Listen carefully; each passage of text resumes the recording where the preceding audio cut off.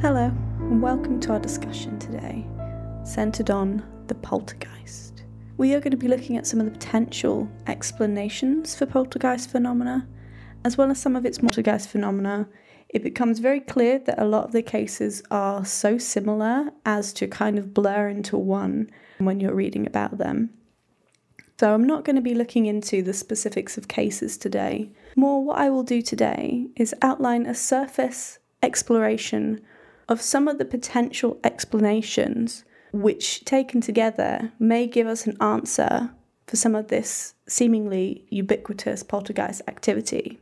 I will discuss a few illuminating cases, but the main focus today will be just the sheer breadth of potential answers to our question being, what is the poltergeist?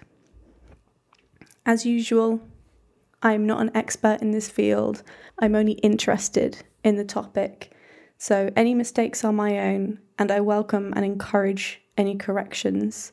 This is just for fun. I am just tucked in on a Sunday under a nice warm blanket, and I want to do something a little bit spooky. Thank you for listening, and much love. The term poltergeist comes from the German for noisy spirit, but a contemporary and similar word that I personally really like is Rumpelgeist.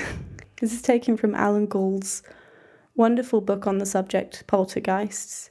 This contemporary phrase, I feel, probably fell out of use because it just sounds much cuter and it sounds more like a petty annoyance than some of the cases that we read about where people are under very real danger. So Rumpelgeist didn't really explain these people's lived experiences, but I personally really like the term.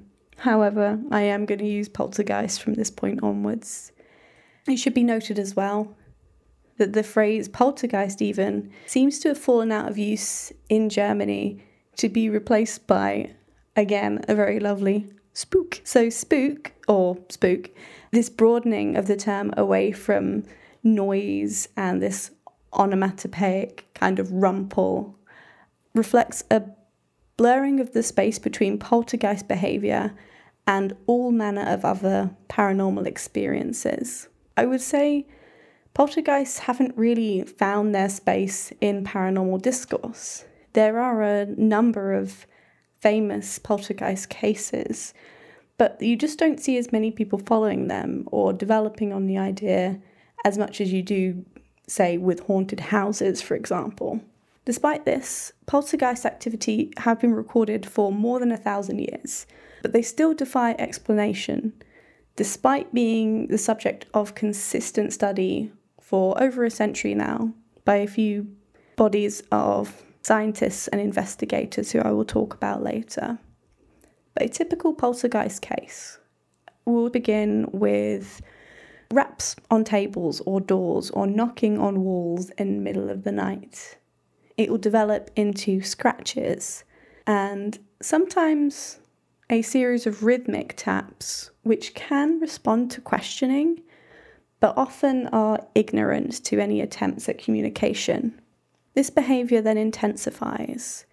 Soon we have objects, small objects usually, moving on their own or appearing to be carried through the air, moving at unnatural angles, seeming less like they are thrown across the room, but more carried by some invisible entity. Following this, usually we have the appearance and disappearance of objects, often personal effects. We will have money and personal items disappearing from within clothes boxes or wardrobes, reappearing in sealed rooms, inside or outside the house. Then we may have the appearance of water droplets or puddles or otherwise unnatural formations of water, rains of dirt or stones, and the destruction of property with no obvious external force. Crucially, with poltergeist behaviour, what sets this apart from typical hauntings is that there seems to be a focus, often termed the medium, a focus around which the phenomena centres, and it seems to require.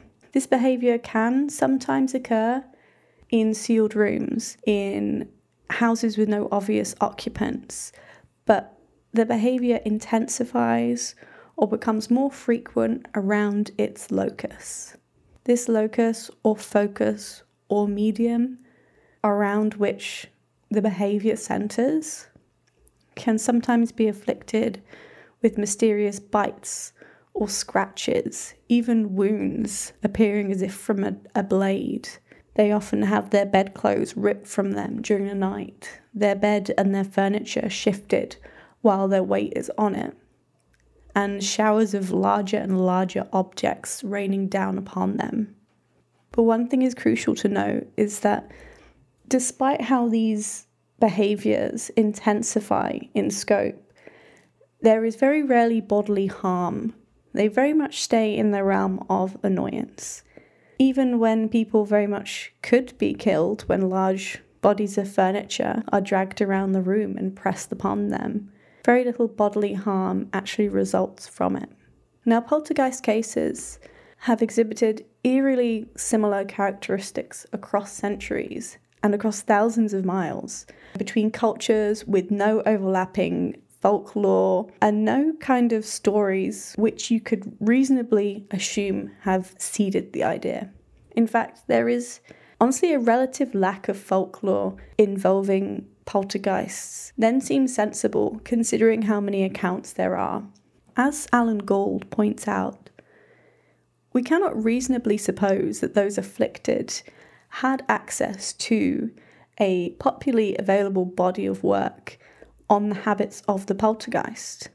In fact, the victims of poltergeist activity are usually down-to-earth folk, occasionally tending towards nervous disposition, but rarely with any background in spiritualism or the occult. They rarely have a body of work of which to draw upon. There is no specific inspiration for this that we can point to and say, aha, there you go. That's what they're copying. That's where they're getting their information from. The people afflicted by this, they're not typically the owners of large ancestral homes like we see in haunted house cases. They tend to be tenants and workers, the backbone of the working and middle classes, the kind of people who really don't have time for this kind of stuff and honestly tend to ignore it until it gets to the point where it infringes upon their life. As mentioned, as distinct from traditional hauntings, poltergeist phenomena centres around one individual, the spirit medium, and often lasts from a few weeks to a few months, occasionally a few years. It can follow a person from place to place, but it seems to rely on a combination of that person and certain exterior factors. Often, if that locus moves away or their life circumstances change dramatically, the haunting can go away. They often cease on their own. Exorcisms or other religious interventions typically have little effect, and when investigating the phenomena, often the person involved has undergone recent trauma, such as the death of a loved one or significant changes in lifestyle, which make them more susceptible, for whatever reasons, as a target for a poltergeist. Whether this is stress due to acute shock or pent-up rage or frustration, the centre of the disturbance is often a child or teenager, either approaching or experiencing puberty and undergoing a rough period in their life. Hence, the most pervasive theories tend to hinge on a destructive emotional force, either turned inward upon the victim or outward, somehow producing the effect or the impression of an effect on the physical world around us.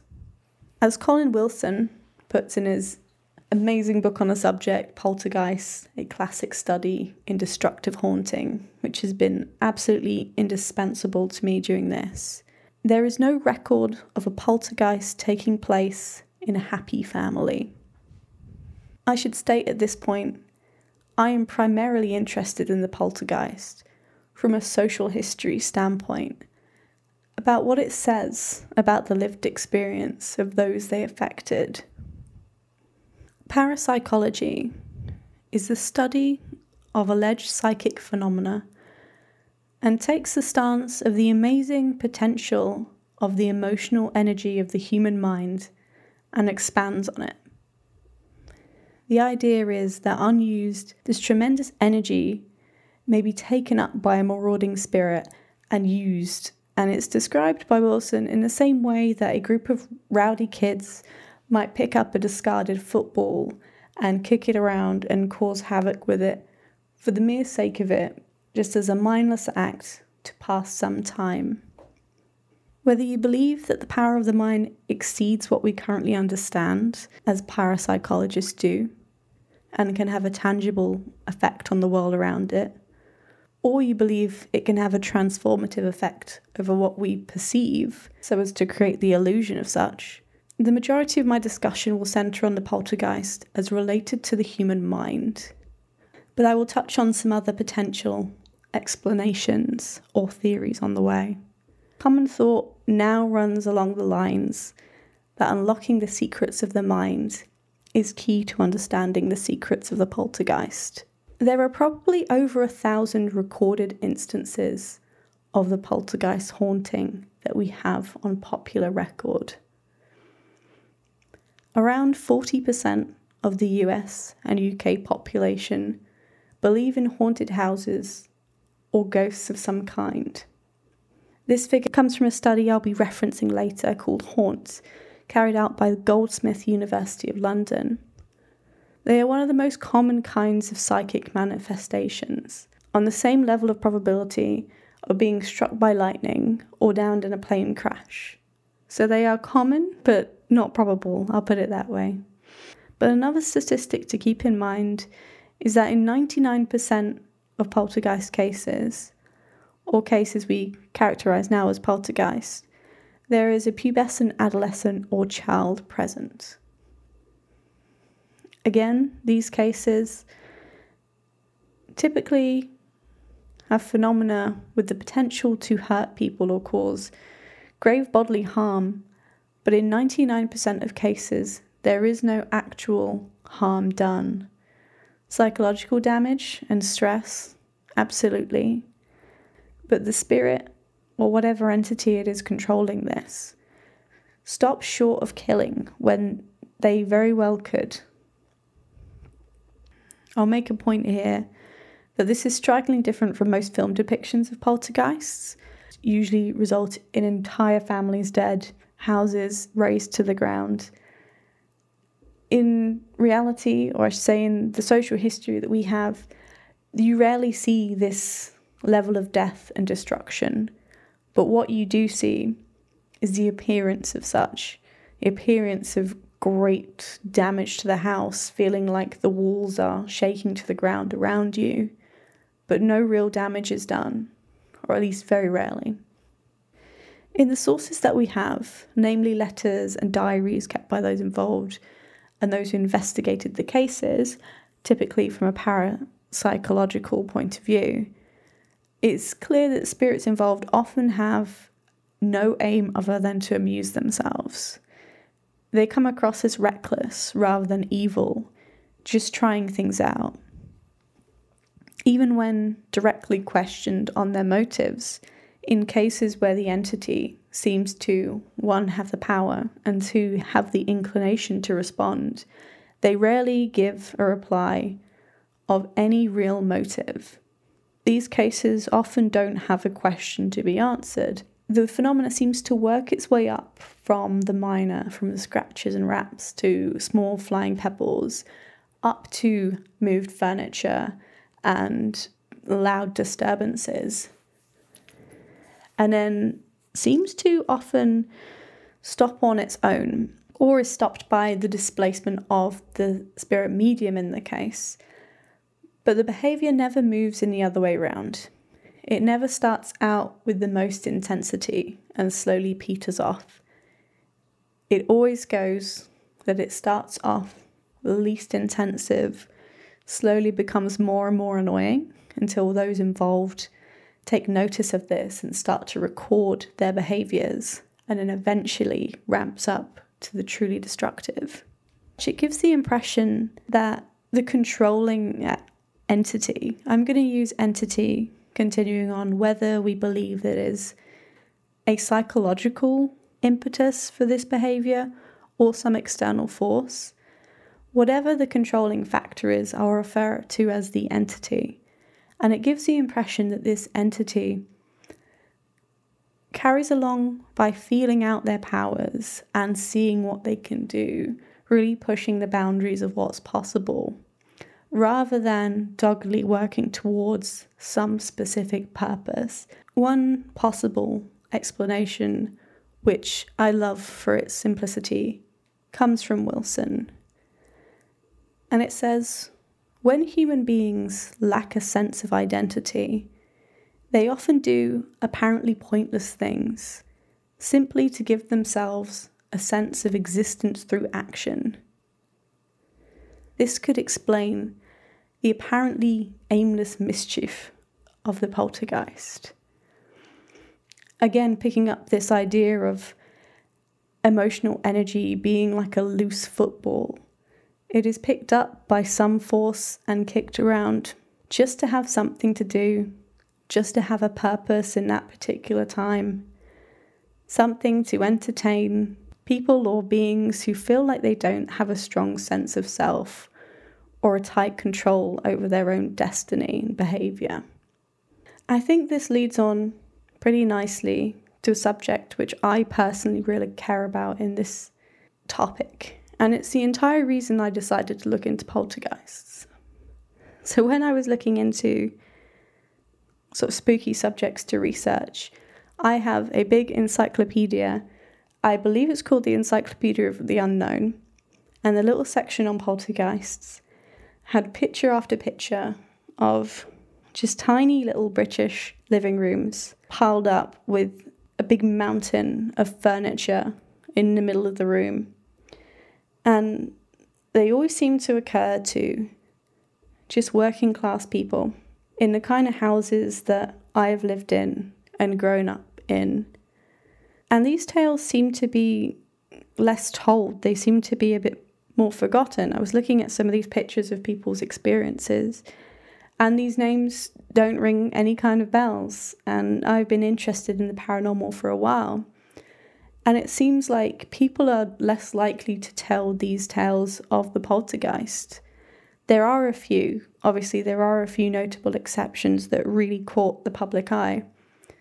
But even though everyone seems to know someone who has a ghost story, or someone knows someone who saw something moving around at the foot of their bed at night, very few people seem to have a poltergeist story.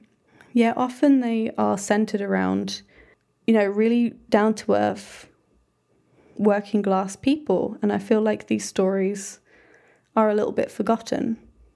So I'd like to look into that a little bit more. So I'm most interested in it as, unlike hauntings, often poltergeist activity seems to particularly afflict the working class, and it's often at their place of work, which is interesting, or in rented accommodation. So it particularly affects maids, servants, manual labourers, farmers, and their young children in packed and cramped houses. When you read about these historical poltergeist phenomena, there is an absolute laundry list of people living in these small houses experiencing these behaviours. They rarely take place in these massive ancestral homes of birthright. More often they occur in broad daylight, and those involved try to ignore this behaviour and get on with their lives for absolutely as long as they can. And it seems that almost as a last resort, they bring in a medium or a paranormal investigator. But first they bring in their family, they bring in their friends and their neighbours and local clergymen, and it can seem quite a suffocating environment sometimes. It really paints this, in some ways romantic, in some ways quite stifling picture of the world of working class people in the past. And I consider myself working class. I don't consider myself above this kind of living conditions. Like I said, it can be almost nostalgic in a way, in that I remember living in this way. So confined to small cities or tight communities with really very few opportunities for travel or for enlightening experience. And again, in Wilson, he makes direct reference to this. He says that this kind of living may have actually robbed its inhabitants of a natural outlet for their energy, or of a chance at some kind of enlightenment. Beautiful rural areas, such as the Scottish Highlands, he says, impress man and awaken in him some unfamiliar part of himself. Call it the subconscious self, the ego. What is there, for example, in London or Paris to awaken the intuitive power of man? Now, I'm paraphrasing a little bit here, but the main point he's asking is, without a natural outlet, will this awakening happen unconsciously, almost explosively, as an energy source seeks and needs an outlet to ground? So I guess another question we have to ask is, are poltergeist spirits? It's the big question. It really informs how you look at the debate around it. And one of the main theories, paranormal theories, which I will cover later, is that poltergeists, or these kinds of disruptive spirits, may be the spirits of ordinary people, find themselves dead, but may or may not know how it came about. So they latch on to some kind of emotional energy and impress upon the world of the living temporarily. Their effects are petty and unfocused and seemingly random, but seem to gain in intensity as the spirit learns and expands on his powers. But they rarely seem to have a plan or any kind of superhuman intelligence, lending credence to the idea that they are human-seeded in some way. They are reacting and responding to things that perhaps as deceased spirits they cannot enjoy anymore, such as food, the comfort of sleep, the pleasures of the flesh. Often poltergeist activities are centered around these very day-to-day mundane activities: sleep, food, cooking. Some people describe them as earthbound spirits, wandering around until they can find someone who can tell them what to do next. Again, Wilson puts it very succinctly. Ghosts may be simply people who don't know that they are dead. Now, Alan Gould's book puts together a chronicle of 500 exploratory cases of poltergeist hauntings. And these cases exemplify over and over again the unhappy lives and unhappy deaths, often, of working class people throughout the ages. They give the impression of a people whose deaths often came suddenly, as did ruin, as did destitution. This sudden flurry of destruction and fear was often endured for months on end, gaining in momentum all the time and ferocity. But often there was just nowhere to go. They didn't have the option of just moving out of this house. The only option they had really was to endure. They faced nervous sickness, financial ruin, joblessness if found to be the locus of the disturbance. They were in many ways trapped in this behaviour. And like I said, I think there is something to be said for the fact that we hear about these kinds of families over and over again in relation to the poltergeist. Spiritualism was a mode of thought coming about in the 1800s that brought about a potential explanation for some of this behaviour. For example, deathbed visions. Spiritualism studied deathbed visions as a phenomena that again transcended cultural and religious boundaries. They found in their research that people of all walks of life and all religions and races have reported near-death experiences in the form of deathbed visions, where the ghostly figure of a loved one or loved ones appear to guide one on to the world beyond. Naturally, the world beyond, or what kind of lies beyond this, varies between cultures. But this specific deathbed vision seems common amongst all, irrespective of what it leads on to.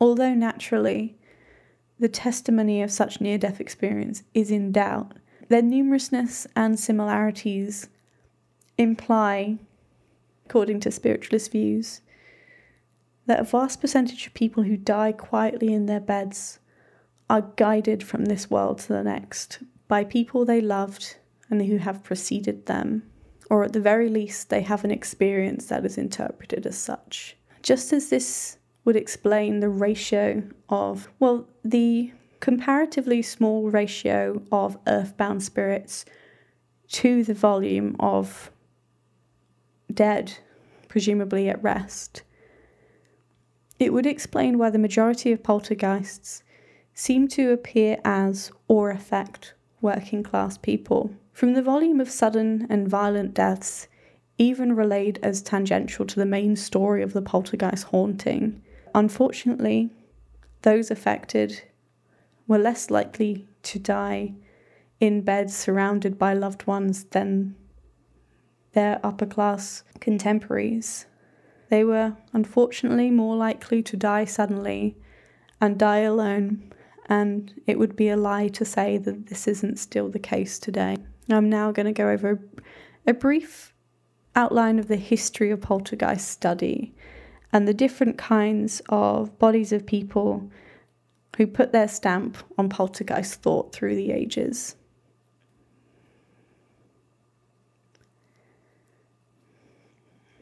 As mentioned, spiritualism was a new religious movement that was formed in 1851 with the basic idea that the dead exist and it is possible to communicate with them through practice and effort. I say was, the movement still exists, so I don't want to imply that it doesn't, because it does. It came out of a popular parlour trick from the 1840s, in which the upper classes often held seances and attempted to contact spirits of the dead. This parlour trick was wildly popular in America and quickly spread to the UK, with even the reigning Queen Victoria and her husband Prince Albert holding hands and experiencing the kinds of spirits rapping on the table and the table levitating before our eyes, the kind you are familiar with from etchings from the time. It was absolutely the thing to do back then, was to hold a seance in your parlour room. But out of this came spiritualism, which is an attempt to sort of form it into a more codified form of thought and belief. Naturally, it was quickly denounced by scientists as a return to a kind of medieval superstition. In those early days, it was said most level-headed people treated spirit phenomena as a new fad that would probably go away, exactly as the World War II generation felt about the flying saucer craze that started in the 1940s. But nevertheless, it remained hugely popular, particularly in the middle and upper classes through tours and meetings. It didn't really have any specific texts, but many of its proponents were women and supported other causes, so already had a body of things to rally around and unite themselves. They tended to support women's suffrage. They also supported the abolition of slavery and were involved in efforts to improve conditions for Native Americans. This was criticised by others around the time as simply just trying to soothe their own guilt, but nonetheless they felt themselves physically and literally haunted by the spectres of those who were previously wronged by them. It was a common sight to see Native American spirits at their seances and meetings, and it was a very real focus for them. In general, it weathered its storms of controversy rather successfully and counted among them various famous names such as Arthur Conan Doyle, author of the Sherlock Holmes stories, and Thomas Edison. And it was particularly comforting during the time of the American Civil War, as it seemed to give grieving families one last chance to say goodbye, as the advent of photography really brought into people's homes just the reality of how brutal a battle was taking place in their country every day. These seances were, again, a little bit nostalgic and, again, just a little bit comforting if you can trick your brain into believing it. But these seances were attended by Abraham Lincoln, even. Because like UFO phenomena, which I've already talked about, spiritualism really developed and changed with its times and really responded to what the people needed from it at whatever time. And their story is woven through the story of the poltergeist, and we will hear more about this later. And predictably, it absolutely surged in popularity at the outbreak of World War I. As Wilson states, according to the teachings of spiritualism, it is remorse or desire for vengeance that often keeps spirits bound to the earth. In this context, people were more inclined to interpret the seemingly paranormal in humanistic terms, and hence the poltergeist transformed from the devil or demon form of medieval tale to something approaching human. And this scientific reaction to spiritualism paved the way for two scientific modes of thought and inquiry, namely parapsychology and anomalistic psychology. Parapsychology comes from the place of belief in the paranormal and tries to prove true all manner of psychic phenomena such as telepathy, clairvoyance, and psychokinesis. Conversely, anomalistic psychology comes from a place of disbelief and tries to prove false supposed paranormal behaviour and discover its naturalistic explanations, presuming, of course, that there are naturalistic explanations to be found. Similarly, SPR, or the Society for Psychical Research, was created in 1882 as a direct response to the claims of spiritualists and created, in fact, to investigate these terms. It agreed in some ways that spirits could be contacted and organised its efforts into a more scholarly investigation into seances and paranormal phenomena than spiritualism's loose set of beliefs. It investigated a wide range of paranormal happenings, but noted that nearly all ghosts mentioned in their records looked like ordinary, solid human beings. So it seemed that probably most people had come into contact with a ghost in their lifetime without realising it.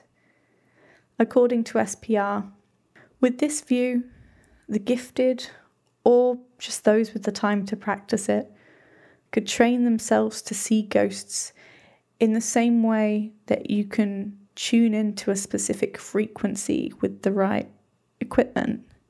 In their view, ghosts cannot respond to onlookers, but exists as a kind of recording upon their surroundings, caused by strong emotions, as if strong emotions could be unconsciously recorded in matter. Crisis apparitions were another theory of theirs, that humans had the ability to unconsciously project an image of themselves over great distances, often at the very point of death, or when afflicted by grave illness. It was said that those in tune to spirit phenomena were able to see these images and know intuitively that something had happened. But there is one issue here in how it relates to our investigations into poltergeists. A lot of these themes make sense in terms of how a poltergeist or why a poltergeist might be formed, but it ignores the fact that you didn't have to tune into poltergeist phenomena. You didn't have to be particularly into spiritualism, or you didn't have to hone your craft to see it. It often afflicted just level-headed people, tradespersons who are about as far away from the socialites of the 1840s as you could get, and as we said, didn't have time for this kind of thing. They didn't invite it into their home. It didn't happen in a village hall in front of an audience, but in people's bedrooms and in their kitchens in the light of day. This theory of the power of strong emotions appears later in our exploration. It has a distinct advantage in that it's fairly easy to understand, and it kind of leans on human beings' tendency to assume that we are the center of our universe and the most important thing going on in the world at any one time. It is a belief that, for that very same reason, is fairly easy to understand. It shares a popular belief in the strong power of human emotions, and it suggests even a familiar method by which these emotions might be recorded and later viewed with those with the correct method for decoding them. Like you could be in possession of a ghost TV or radio.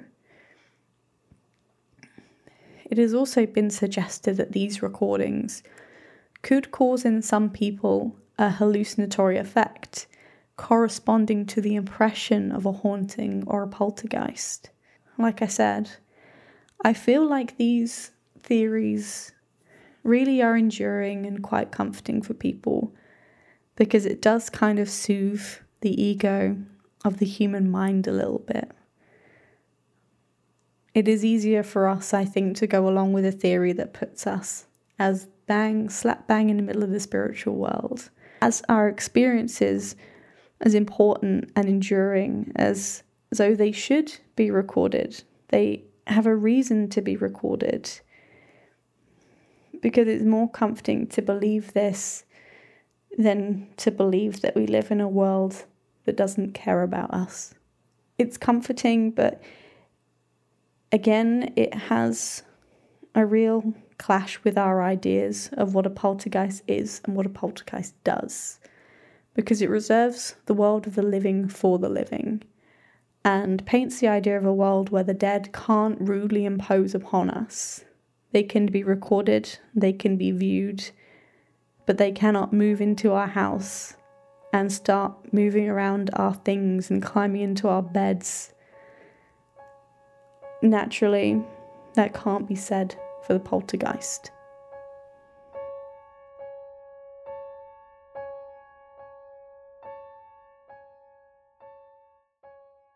Thank you for joining me in part 1 of the poltergeist story. Stay tuned for the next part, where we take a deeper look at the context from which poltergeist cases started to find popularity. In the meantime, find me on Twitter under Weird Horizon and wherever you get your podcasts.